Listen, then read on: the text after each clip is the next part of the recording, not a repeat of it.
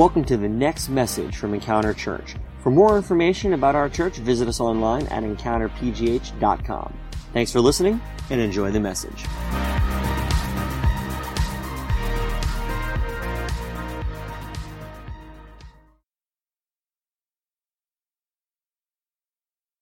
Today, we are finishing James chapter 5, and I feel like this has been a really good time in our church. I've really enjoyed the conversations. And what we've been doing, in case you're new or listening online, is we have been essentially reading it like they would have received it in the early days of the Christian church, where a letter would be written to a disciple or to the disciple, a group of people who were Christians in various cities. And an apostle would write a letter, and he would send it to them, and then they would get together much like this, and they would read it together, and then they would sort of begin to digest it as, you know, because they really looked up to the apostles as obviously like the leaders of their faith. And so that's what we've been doing. We've been taking it piece by piece and talking about it. And what we've seen in the book of James is that it really all ties together. Like, even though there are various different topics, we're seeing that the book of James really calls back upon itself multiple times. And then on top of that, you can tell that these guys have spent time with Jesus, because you hear how what they say harkens back to direct things that Jesus said today. So what we're going to do is we're going to finish today with James 5 and begin reading in verse 13. So if you guys have a Bible or a smartphone or a tablet with the Bible app on it, I encourage you to go ahead and pull that out. I'm reading from the CSB version, which is the Christian Standard Bible. But you can read them whatever you'd like. And actually what we have is sometimes there are headings above them, like the paragraphs, where it's a little bit different translations, that helps us kind of unlock the passage. So James chapter 5, verse 13, mine starts off by saying effective prayer. That's the heading that I have. Does anybody else have a different heading for theirs? What did you say yours was? It says effective prayer. I'm reading the same version. Mine says the power of prayer. The power of prayer. Okay. All right. Does yours have anything by chance? Any headings? Except First Peter, so She's like, not in James yet. very different. Okay. So James 5, verses 13 is where we're going to start reading. He says, is anyone among you suffering? He should pray. Is anyone cheerful? He should sing praises. Is anyone among you sick? He should call for the elders of the church, and they are willing to pray over him, anointing him with oil in the name of the Lord. The prayer of faith will save the sick person, and the Lord will raise him up. If he has committed sins, he will be forgiven. Therefore, confess your sins to one another and pray for one another so that you may be healed. The prayer of a righteous person is very powerful in its effect. Verse 17, Elijah was a human being as we are, and he prayed earnestly that it would not rain, and for 3 years and 6 months it did not rain on the land. Then he prayed again, and the sky gave rain, and the land produced its fruit. And then he closes his entire letter here. My brothers and sisters, if any among you strays from the truth, then someone turns him back, let that person know that whoever turns a sinner from the error of his ways will save his soul from death and cover a multitude of sins. Amen. God, we thank you for your word and how you've spoken to us. We pray that you'll do the same again today. Open our eyes, our hearts, and our ears to just absorb and hear from you. In Jesus' name. Amen. All right, so James 5, verse 13, right? Very practical. Is anyone among you suffering? He should pray. Is anyone cheerful? He should sing. So, like, what are your first thoughts here? Like, just after reading this, I've read this passage, I feel like, 1,000,000 times. It's a very common passage, you know. It's kind of instructing people to pray, particularly if you're sick. Anybody have any kind of thing? What does it remind you of? Any thoughts or any comments or questions? Anything that pops in your head about, not even just verse 13, but the whole passage? Anybody have anything to kick off with? First thing is actually a contrast. Hang on a second. It looks like Josh was about to speak. Well, Can't hear you. No mic for you, bud. Is the volume on the thing on? Oh, maybe the sound bar's not on. I think that might be my fault. Hang on. I heard it for a second. Try again. No. Oh, is the audio on here say HDMI? Down under the audio there. Yeah. It does?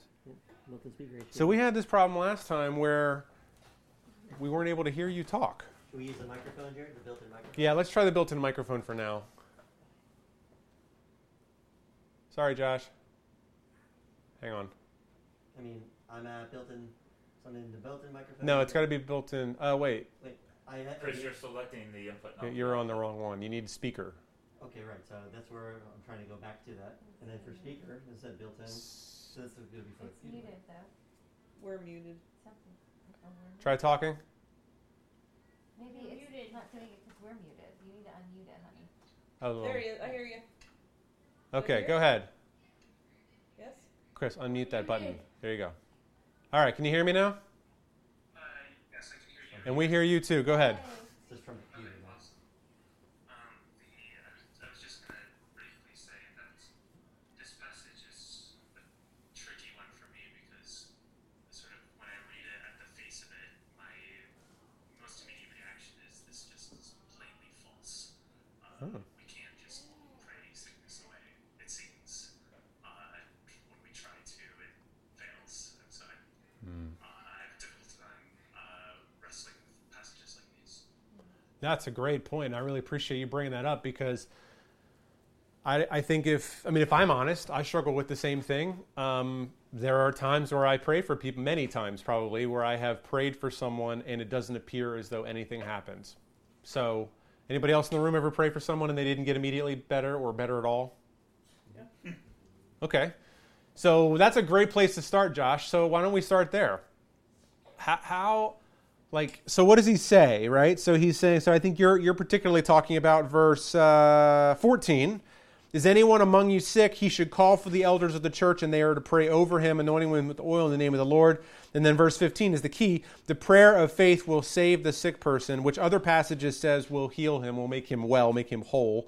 And the Lord will raise him up, and if he's committed sins, he will be forgiven.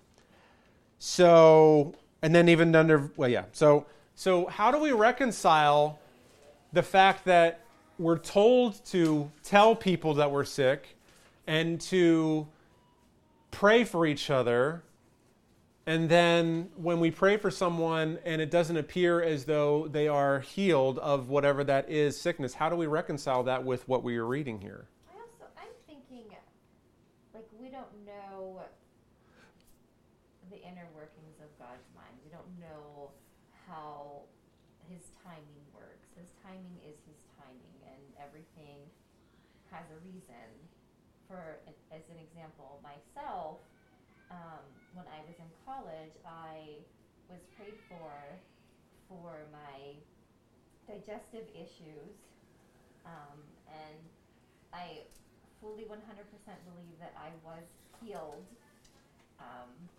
It was just this, I don't even know how to describe the feeling that came over my body. It was like a warmth that just like rushed through me, and then I was symptom-free of my ulcerative colitis for 15 years.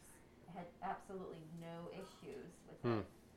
And then, like, gradually it came back in the last, year and a half, and that was something that I had to wrestle with. Like, I was angry at God and thinking, well, like, I was healed of this, and like, why is it coming back now? And but I do fully believe that I was healed because I had no symptoms and doctors couldn't explain it.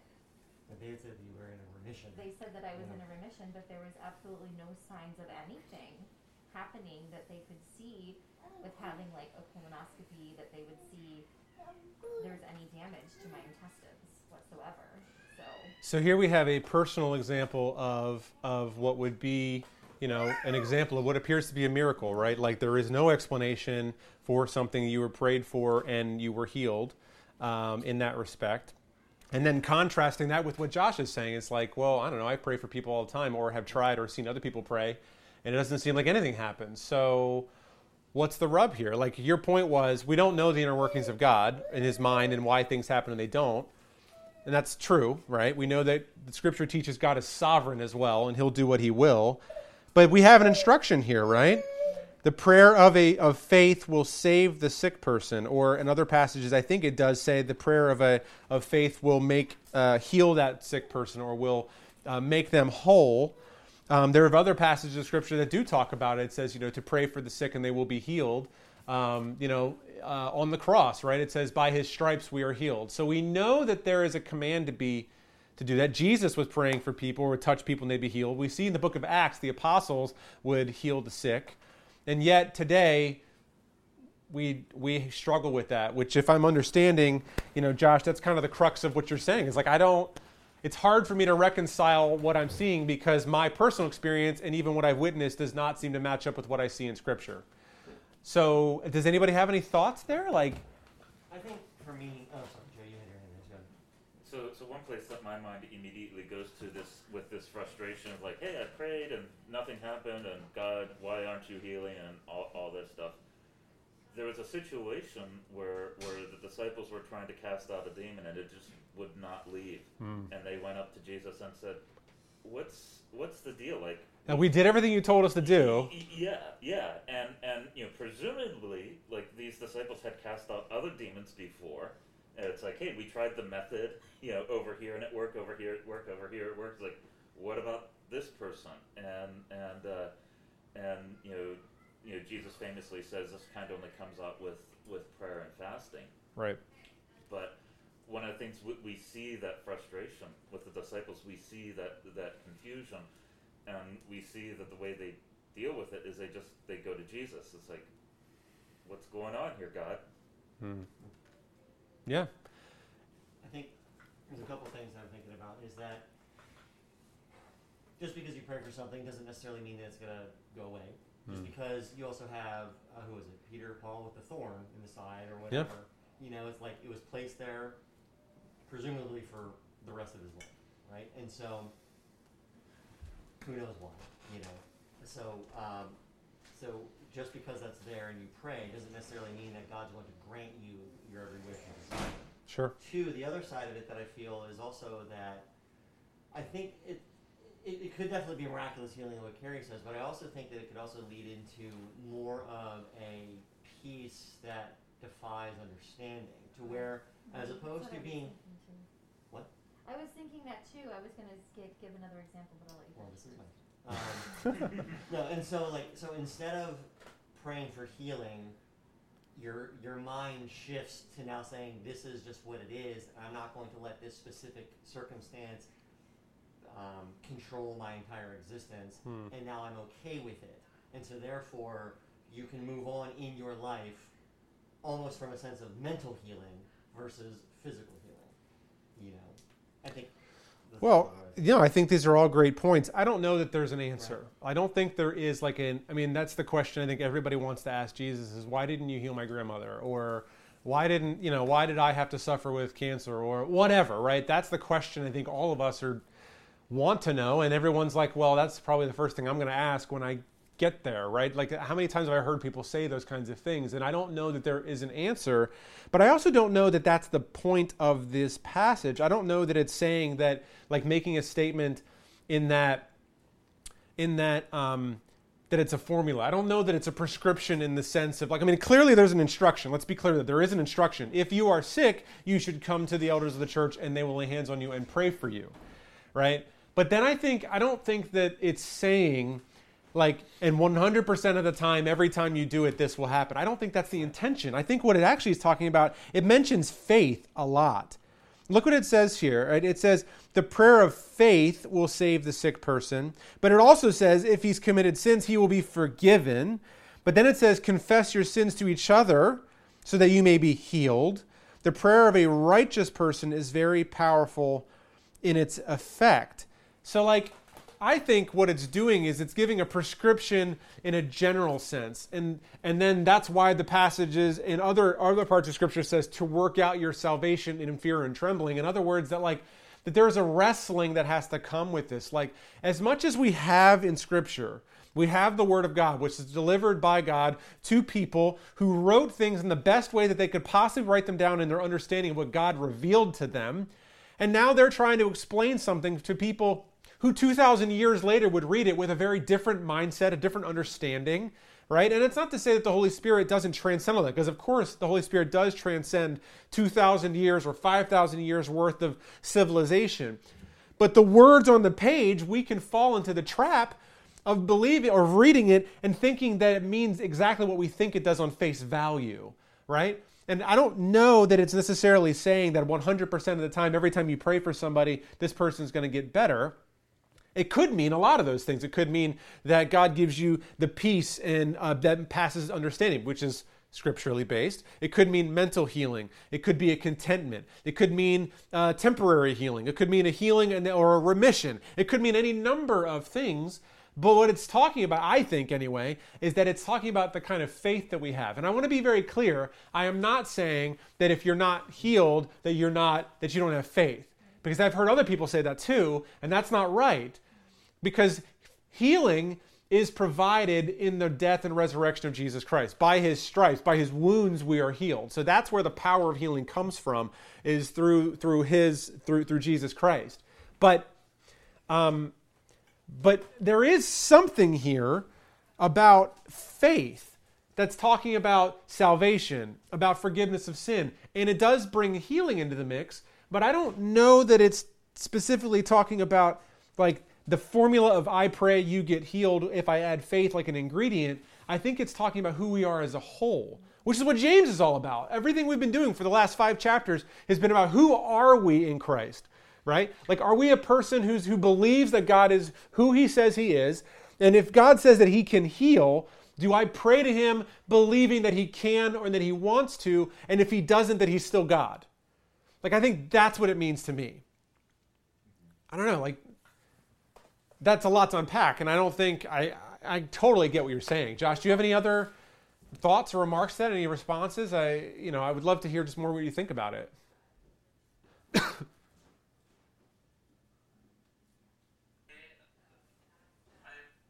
appreciate the thoughts, and I definitely can agree and appreciate that. We do see in Scripture that even the disciples who are so much closer to Jesus were, struggling with similar things. I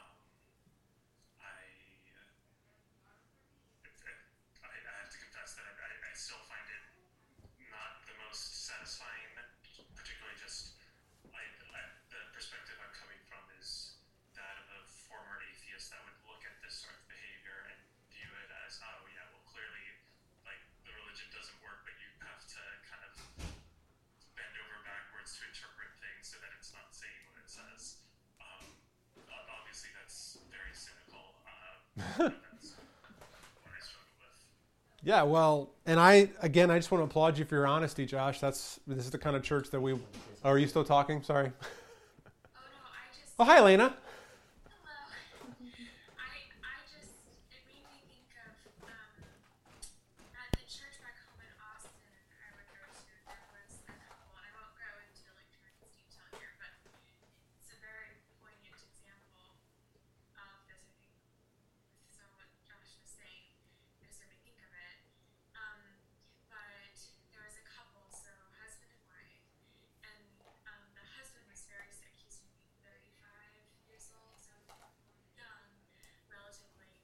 And he just started getting worse and worse and worse. I forget all the things that got wrong with him, but he got to the point where he had so much jaundice, it wasn't like he was just yellow, he was like green. But his wife kept telling him, no, we're going to keep praying. God is going to heal you. They refused to go to doctors. This is going to be an example of my faith. Prove how strong our faith is by refusing modern medicine and kind of proving it. Thankfully, she changed her mind and let her husband go to the doctors to actually get healed. But it was a very interesting example because it really did make me wrestle with, okay, this exact thing where it's like, okay, so in Genesis 1, when God, gives us dominion over the earth,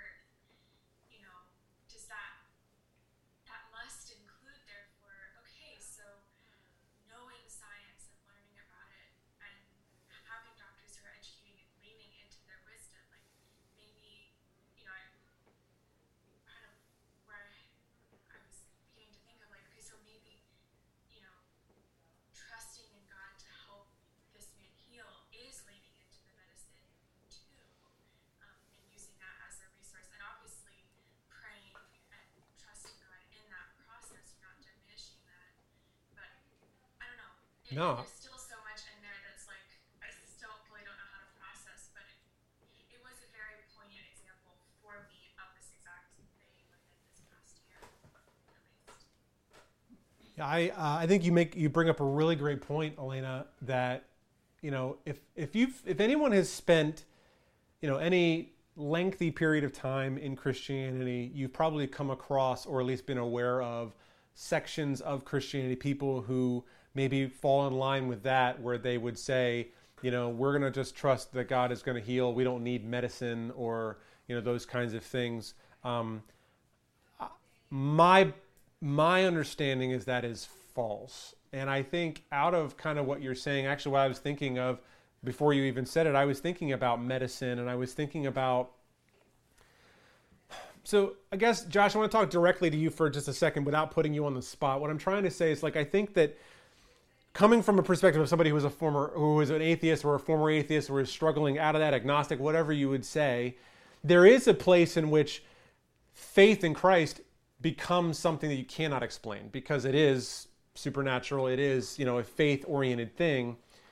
And so to understand some of the theology and the ways that Christians talk about things is based on, Elena mentioned Genesis 1:1, right? Genesis talks about the dominion of earth, and how man was created to rule the earth. But we also know that sin came into the world, and sin removed our ability to fully dominate it and to tame it, and then brought with it the curse, which then brought disease, brought sickness, and brought things that have the power over us, which is really the story of the entire Bible, which is that God is introducing his reconciliation of all of those things back to what it was supposed to be, ultimately in Jesus Christ, which will be fulfilled in his return, which is when all things are made new, right? Again, this is not, there is no answer. Like I could say, there is no answer that is satisfying to a human being today that will help you understand, oh, now I get it, the math formula works. It's just not going to happen. The answer, though, scripturally, is that all things are made new through Jesus Christ, whether in this life or in eternity. And that sounds like a cop-out to somebody who has to have an answer. But that's what Jesus professes. He talks about the kingdom of God being both now and not yet.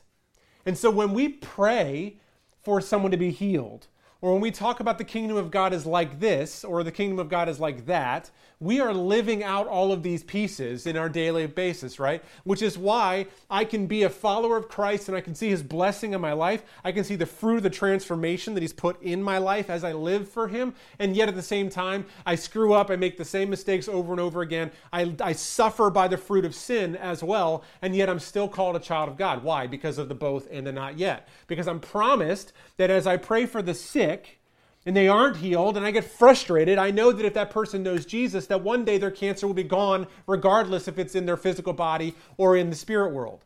But for somebody who doesn't, but for someone who struggles with the spiritual aspect of it, I get how that answer is unsatisfying because you can't wrap your head around something in the physical. And I totally get that. And that's why I'm trying to say, I want to explain as much as possible and discuss it as much as possible. But there has to be a space for all of us. This is not just Josh. For all of us to get to a point to where we say, I don't understand, but the prayer of faith. That's what it's talking about, the prayer of faith. I believe it, even though I don't understand it. I can't make it happen. It might not happen. And if it doesn't, I trust that God is who he says he is. I'm still going to trust God. I think that's what it's saying. There's not an answer, man. It's so frustrating. I don't know.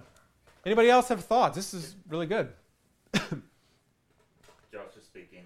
Joe wanted to say something. Yeah, I wanted to ask you a question, Josh. I want to kind of really identify where you're coming from. Is the issue that you question whether there's any healing, miraculous healing ever? Does it ever happen? Or is it more of the issue of we see it sometimes, we see it not every time? And why is it sometimes there, sometimes not? Do you understand the question? I do. And I want to be delicate with my answer. Say what's on your heart, man. This is a safe place.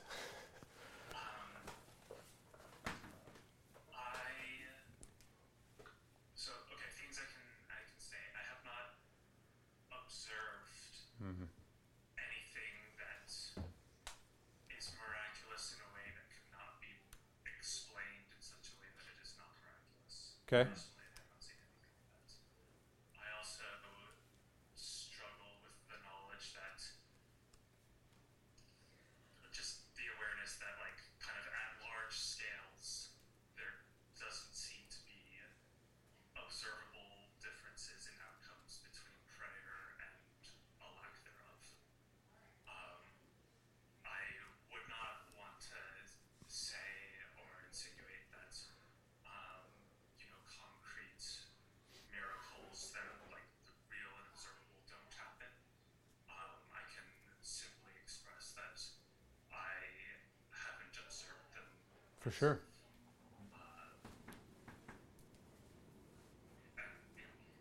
And then can I ask a follow-up question? So that obviously applies to when we talk about miracles today. When you read about miracles in the Bible, Jesus healing someone, a virgin birth, whatever, do you struggle with those as well, or do you have an easier time, accepting that it happened in Bible times? Yeah, that's a super fair question. It's hard. I tend to, like, kind of depends on the day of the week. I feel that. There are some times in which I kind of get the sense that, like, yeah, it's like it's all of it. Like, maybe it's kind of not as sort of obvious or prevalent now, but, like, there, like the times of Acts, the Holy Spirit is operating in these, Right. like, incredibly unusual ways. These, like, grand ways where all these people all are like turning so radically to like giving their lives and all these things. So, like, a genuinely different time. And there are other days in which I feel like, well, we understand a bit of how myths develop and these Sure. sorts of things. So it depends on the day of the week, to be totally honest. Yeah. I don't have any answers for you. I just wanted to get a better understanding of where you're coming from. If I could say something else too, is you're not the first person, nor will you ever be the last to have these questions. And if I could be honest myself, Heather, you and I were just having a conversation 2 weeks ago, and this might freak some of you guys out. I think I've said this before. Heather and I were sitting out back, and I was just sitting there talking to her, and I said, because I was talking about a friend who I had a very candid conversation with as a pastor. Like, it wasn't me struggling in the moment, but it was me reminiscing on how I had a very honest conversation with someone who was struggling, and I was identifying with him. He comes out of a similar space. He's very educational, very intellectual. He's studying to be in medicine, right? So he's very much fact, science oriented. And we went out to coffee, and he was just saying, Jared, I just can't get my brain to, like, believe in these supernatural things like that, like healings, miracles, whatever. And, or even just the concept of God. Like, it just seems like a fairy tale sometimes, and like all these things. And I told him, and I told my wife a couple weeks ago, I said, and reminiscent of talking to this guy, and when I was talking to him, I said, I get it. I feel that way. Some days I preach in a way where I am passionate about what God's word says. And then other times I'm laying in bed at night and I'm like, did I just make all that up? Like, and that sounds nuts to hear your pastor say something like that. But I think it's human to understand, like, to ask the question of like, I don't see God standing in the room, And to your point, if someone is not feeling well and I lay my hand on their shoulder and I pray for them in Jesus' name, they may or may not get better, probably the latter of them not, right? Because that's been our experience. And so all of that combines into a place of where I think it's natural for people to wonder, like, am I crazy? Because it seems so much easier for people who are not Christians to just go about their life believing that science is the answer to everything, and that it seems simpler for them. Like, it does. Something happened to TV. No, okay. Even John the Baptist said, "Are you really the Messiah, Jesus?" Yep. And then there was Thomas too. Like, Thomas, they call him Doubting Thomas, which I think is unfair. Like, I get it that he's like labeled by the fact that he had to see Jesus in the flesh, What I love is that Jesus met him there. Like, he was like, I am not going to believe that this guy who we followed around for 3 years is dead and now he's alive. Like, whatever. I'm not going to believe that until I see it. And then Jesus shows up and then, shows him all that. And Jesus doesn't, like, get mad at him for it. Like, he doesn't Like he just does what he needs. And so I think this is part of what it means to be a Christian. And honestly, I think how you grow in your faith. And this is not just to Josh, this is to all of us. Whether it's supernatural healing or whether it's the grace of God, being applied to my sin and shame, whether it's any number of tenets that you see in the Bible that someone struggles with, because we all deal with different things.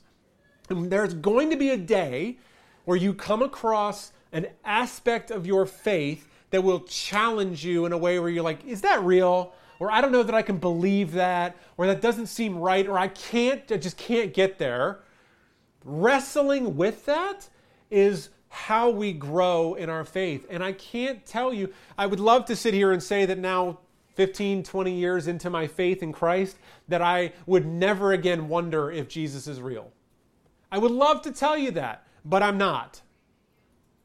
And I don't think that's the point of this passage. The point is the faith of a mustard seed, Jesus says, a faith of a mustard seed, the smallest little speck of faith is enough to keep walking down the path. That's encouraging to me. And some days you might go through seasons where you're like, I just can't bring myself to think about it, so I'm not. And then maybe down the road it comes back up and you say, maybe I'll try and pray for someone because they're sick and just trust in God. I don't know. There is no answer. This reminds me of people who have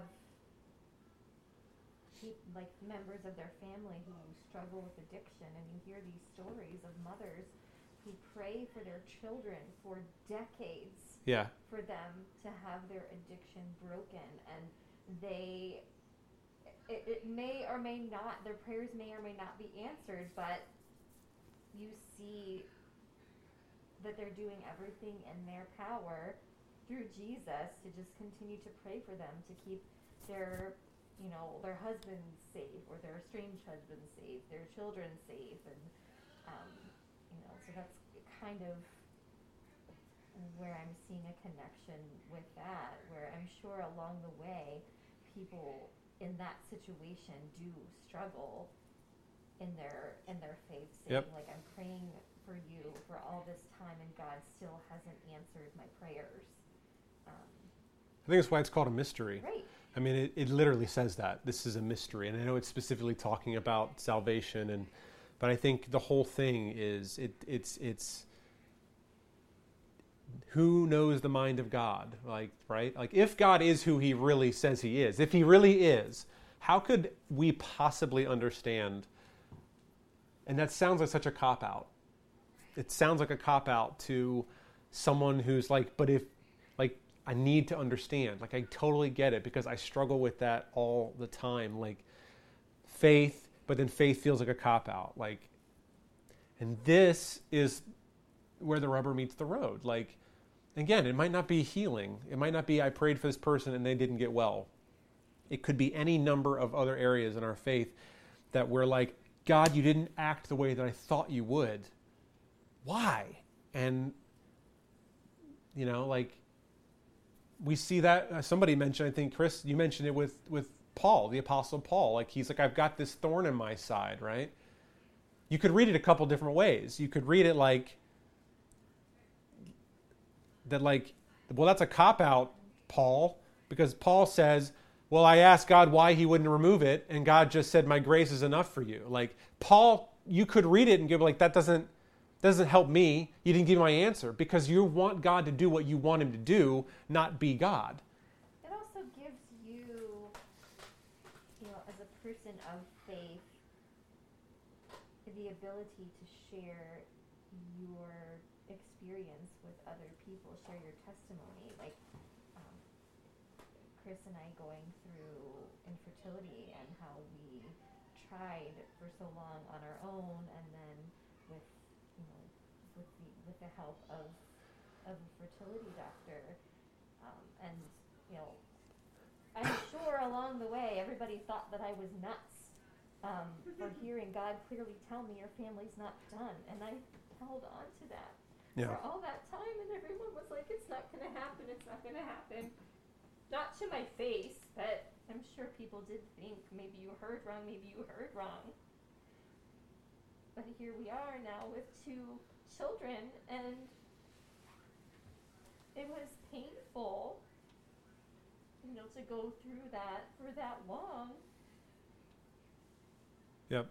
But like no one could, right. no one can tell you whether you did or didn't hear from God. Right. Like no one could tell Paul the same thing. And he's like, God told me my grace is enough for you. Right. And people could be like, whatever, Paul, like, like you're just not a good enough Christian. Like they But could having have, right? gone through that, even if I hadn't of, like, we weren't able to have Eleanor, we still would have, come out of it on the other side and been able to make that connection with someone who is going through the same thing and share in their heartache and Right. just be able to help them and support them. That's actually a really good point. Is that, and I kind of said it, but in a different angle, it's like we want God to do what we want him to do, which this is a great segue into next week because Teach Us to Pray is the Lord's Prayer. And there are segments in it, really in the beginning, like your will be done, right? Like that's an aspect of prayer. It's like we tend to get mad at God or question God when we don't get the thing that we're praying for or the action that we want that seems completely reasonable. God, why would you not make the coronavirus go away immediately? Like, that seems reasonable. Any reasonable person would just like, couldn't God have just stopped 1 million people from dying? Like, yes, of course he would. But like... Because he sees things that you don't see. Well, he does. He sees things you don't see, but... as a kid, I mean, and I'm not trying to put Lincoln on the spot. If you have something to say, please do. But like as a kid, and I remember as a kid, you want things from your parents. You ask for things, and your parents say no, and you don't understand it, and you think it's stupid. You think it's silly and unreasonable. But there's a perspective that the parents have that just sees differently than the kid does. Like, so from the kid's perspective, like he's like, I'm so frustrated with you, and this seems completely reasonable, and all of those things. And there's no amount of explaining that I could give to my kids when they didn't get the thing that they wanted. I've tried it. I've tried 1 million different ways to say, well, it's really because of this, or this thing, or that thing. And whether it's a developmental thing, whether it's an emotional thing, whether it's a trust thing, there's no amount of explaining. And yet, God might be doing something over here that I can't see, or God very might well allow, and this is another piece, God very might allow you to be in a moment, in a space or a season or a lifetime of suffering so that he could use you to do something else, which we don't like to talk about that, but that's all over the New Testament. Like suffering for the sake of Jesus, like consider it, we started James 1 with this exact thing. Consider it pure joy, my brothers, when you face trials of many kinds, right? Because it produces endurance. And then we see all over Scripture that God uses what his people are, in much of it, his suffering. Most of these apostles, by the way, were crucified and killed and martyred, and we're still reading their stuff because it launched an entire movement. So, man, like, it's heavy. This is heavy stuff. And nobody wants to go the possibility of like, I've got cancer and it might not get healed and I might die from it. Nobody wants to go, what could God do through me during this time while I have cancer, while I've lost all my hair, while I'm weak, while I'm frail, while I'm like throwing up every day from the chemo treatments. Like nobody wants to think of it like, God, if you want me to continue having cancer so that I can be a joy to other people and they can see you working in me. Nobody thinks like that. And yet that's how we're commanded to be.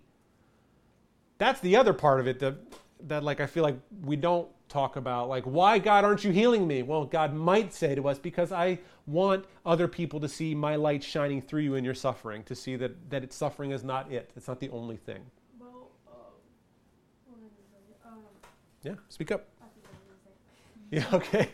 Well, if you think of something. Oh yeah, but God can snap his fingers and fix everything. But like Joe was saying, he sees things that we don't see. But kids are complicated too. So like they'll be like, why can't I get this thing? And you'll be like, well, we can't get it right now. We don't have enough money. But they'll be like, but why? Right. Like kids can understand it, but they don't want to because they want what they want. And I don't think that you're any different than adults because we want what we want when we want it too. And same thing, man. Yeah, but you can just be like, if somebody says no, we can't give that to you right now, you just walk away and be like, okay, that's fine. But kids will be like, they'll make a whole temper tantrum for everything. Like, I want that, I want that, I want that. We are called the children of God, are we not? But like you were saying before, coronavirus, he can just snap his finger and be like, oh, then save every single person. Right. But like sometimes the Bible seems like a fairy tale, like you were saying. Like he can snap his fingers and let a person come back to life. But why can't he do that right now? He can just let all the people that died to corona just come right back up. Get rid of cancer for good. Like why can't he just do that? I think that's the question that we're all asking. I mean, that's exactly the thing, because there isn't an answer to that. Part of the answer that we know from the Bible is that because sin exists in the world, there are consequences for choices that we make as people. And I'm not saying that like that person who got sick from coronavirus died, that they did something wrong to deserve it. That's not what I'm saying. I'm saying the collective understanding that the choices that we have all made as people, all the way back to what the Bible teaches in the Garden of Eden, brought all this stuff in the world. And sometimes what I do affects not just me, but you, or you, or you, or you. You know, like if I think we all get the idea. Like there are situations that happen or that I do something and it hurts other people, either physically or emotionally or whatever, and that's the world that we live in. Like what kind of a God, what kind of justice would it be if God said that there is a consequence for this action and then he turned around and just wiped it clean without there being a consequence? He can't do that every time. And this is a much deeper discussion, and I get it. I would love to have a conversation with you about this. But why can't you just get rid of COVID? Like why is it just here? Because how is that a consequence? What did we do to cause corona? Like people eat bats and stuff like that, but I mean, why? Well, I don't think it's one thing. I don't think it's like that, again, like, oh, you did these three things and therefore disease. Like, and God didn't bring the disease. It's a part of the world we live in. He literally told the ocean to stop being all crazy. Right. Why can't he just do that to corona and be like, pause, snap your fingers, Right. get rid of 2020, like 2021?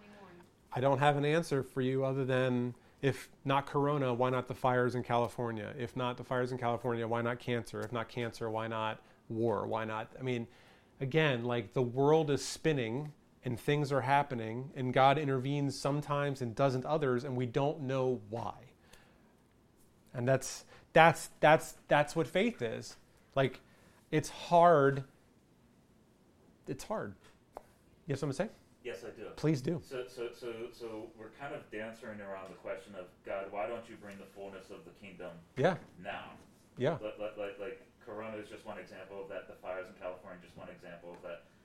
But it's Years and years of all sorts of examples. But the ultimate of this, we're dancing around. Why don't you just bring the kingdom here, right now, get it done and over with? Right. And the answer is that if he did that, not everyone would be saved who still has a chance to come to Jesus. That's an interesting question, too, because mathematically there will always be more people at the exact time. Yeah.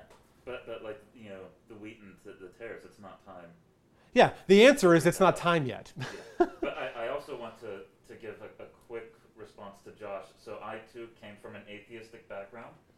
And one of the things that God did for me personally to help resolve this miracle thing is that about a year after coming to faith, God did give me a dream which accurately predicted an event in the future that I walked through. So I did personally have that experience. And what that did for me is I said, whoa, since I had that dream and then this event happened, there's no way atheism can be true. Now, that's what he did for me. I've got no clue what he's got planned for you, but I just wanted to offer this up as this is how God dealt with me as a former atheist. Does anybody have any other thoughts before we kind of close did out? hear you, Josh. I just said thanks. I appreciate that. Yeah. Does anybody else have any other thoughts? I have a final thought, but any other thing else they want to add? This has been a really good discussion today. Christianity is complicated. It sure is. Another thing, if we want to treat it as a formula of pray and then it'll be healed, there's a critical element to this formula: confession of sins. Unfortunately, we don't have time to get into that. Yeah. Okay. So I think I just want to kind of tie it all in a bow here. And this was a really, really good conversation today. I actually went in a different direction than I thought it would, and which is fine, because that's what I love about this environment, is it gives us the ability to really talk about what is on the minds of the people in the room and how God is working. And I see, God working in that way. I would challenge, everyone to. I think that's the essence. I guess I've said it already. I think the essence of this passage is it's talking about the person of faith. How do we behave? How do we act? Which is what James is all about. James, from chapter 1, verse 1, all the way through 5, through the book, chapter 5, is all about who are we and how do we act, right? What are our allegiances? Are we people that believe that God is who he says he is? Are we people who believe that by acting and living the way that he's called us to live, that the way that life will go the way he says it will happen that way? Or are we people who look in the world and follow its patterns and think that we'll be the exception to the rule? That's what James is all about. And when we read this passage, it calls into question things that we just can't understand, or that we can't wrap our head around, or we don't have answers for, and that causes a lot of wrestling and a lot of frustration. And so what I would say is what has helped me, and this is, I want desperately for everyone in the room, particularly like a Josh or a Lincoln, to be able to give you an answer and say, this is it. Go read this book and you will have everything you want to know and you'll never have questions again. I wish I could, because let me know that book and I'll read it myself. The best thing that I can say is what has helped and what has helped me move down the road. And it's what Joe just said. It's, let me tell you a story. It's what Carrie said. Let me tell you a story of what happened to me.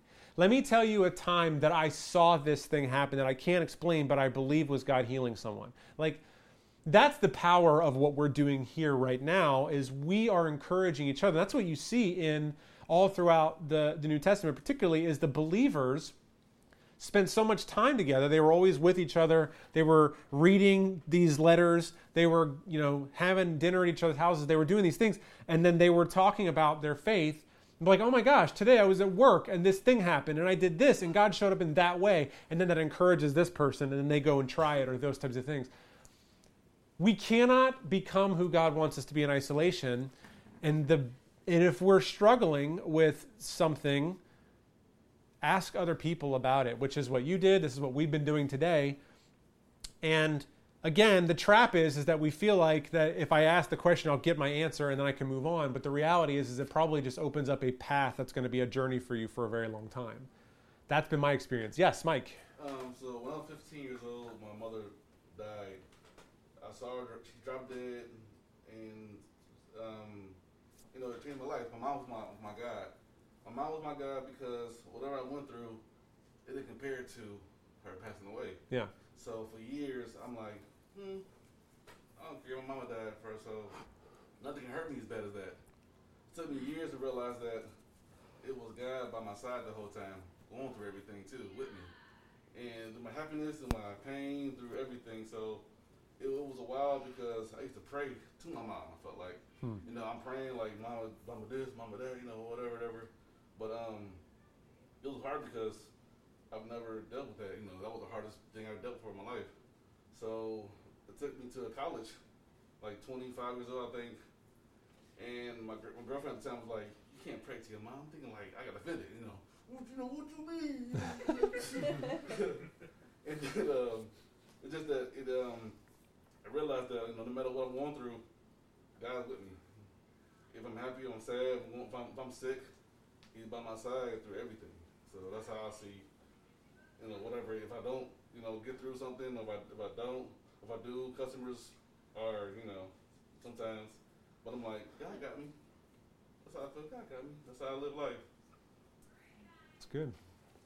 And so I think that's my encouragement for all of us is not just in this particular passage, but in our faith, like what we're doing every Sunday, you know, and in between the Sundays, in between our, you know, midweek things, whatever we're doing with each other, you know, let's talk about our faith with each other. Let's ask those questions. If we're struggling with things, you know, let's be honest with each other. You know, that's why I lead the way that I do. It might freak some people out to hear their pastor wonder if, you know, if like God is real. Like, I get it. I grew up in church where if a pastor ever said that out loud, he'd probably be fired. I just believe that like this faith that we're living, this journey that we're on individually and collectively is it's a marathon. It's not a sprint. And, you know, does the marathon runner while he's running ever wonder if he's going to make it to the end? Like, you know, like perhaps he's like, I should give up. I don't know. I'm not a runner, so I can't say that, but I would. I certainly would. Probably like a half a mile in. But like you don't blame that person for having that question while they're running because they're still going, you know? So let's just encourage each other. Let's be willing to ask these questions. This is a safe place to ask these questions. And I don't want our conversations to ever be, we have an answer and you're wrong. I want it to be like, that's a great question. And help me understand, which was awesome from you, Joe. Like, help me understand what it is you're saying. And even if somebody disagrees, we say, I hear what you're saying. Here's my perspective. How do you think about that? You know, like I think that's how we all grow. And I want to encourage everybody with that today. And I think this is a really great conversation and something that I'm sure will come up again. So can I close us out in prayer for this, and then we'll just pray for each other here in just a moment? All right. God, your word is complicated, as Lincoln says. It is true. It is complicated. There is a lot in it that we don't understand. There's a lot in it that is very hopeful, and yet sometimes it doesn't seem like when we apply it to our lives that it does the things that it says, or it doesn't perceive that way. It's hard to read things in Scripture that seem so clearly like an instruction, and then when we do them, it doesn't seem to pan out the way that we think that it would, or that Scripture seems to teach. And so, God, we just open ourselves before you. We lay ourselves bare before you and say, we're honest with that. It's hard, God. I don't understand why when I pray for people, they don't get better. Why would you do that? Why are you not just snapping your fingers and, you know, fixing things? I think you should ask Job the same question. And I don't know. And so, God, and yet we are people of faith. I believe that you're good. I have experienced your goodness. I believe you are good. And even if I'm going through something bad, I don't believe that you're bad. I believe you are still good, and I just don't see the right perspective. God, I pray you give each of us that faith, enough faith for today, the measure of faith that we need for today. God, I pray that you would speak to us privately, that when we're alone, that you would do even more work in our hearts about who you are. I pray for an experience with you. God, I pray that there would be something for each of us that we'd be able to cling to beyond a shadow of doubt that you are real. And when I look back at my life, there are a handful of those that I cannot shake. I pray that for each person in this room today. That either they've had it already and they've forgotten, you would remind them of it, or that you would bring a moment along for each person today, that they would have something to be able to hold on to, that mustard seed that would just give them enough to move forward and keep walking. I thank you for this discussion. I thank you for what you're doing. We trust you. We thank you for every person here. Guide us as we go from this place. Have your way in our lives. In Jesus' name, amen. Thanks for listening to this week's podcast. If you call Encounter Church home, or if you'd like to partner with us to support the work that God is doing here, you can take advantage of our online giving option. Just go to encountergiving.com. Also, stay up to date with us throughout the week by following us on Facebook, Twitter, and Instagram at EncounterPGH. Thanks for listening, and we'll see you next week.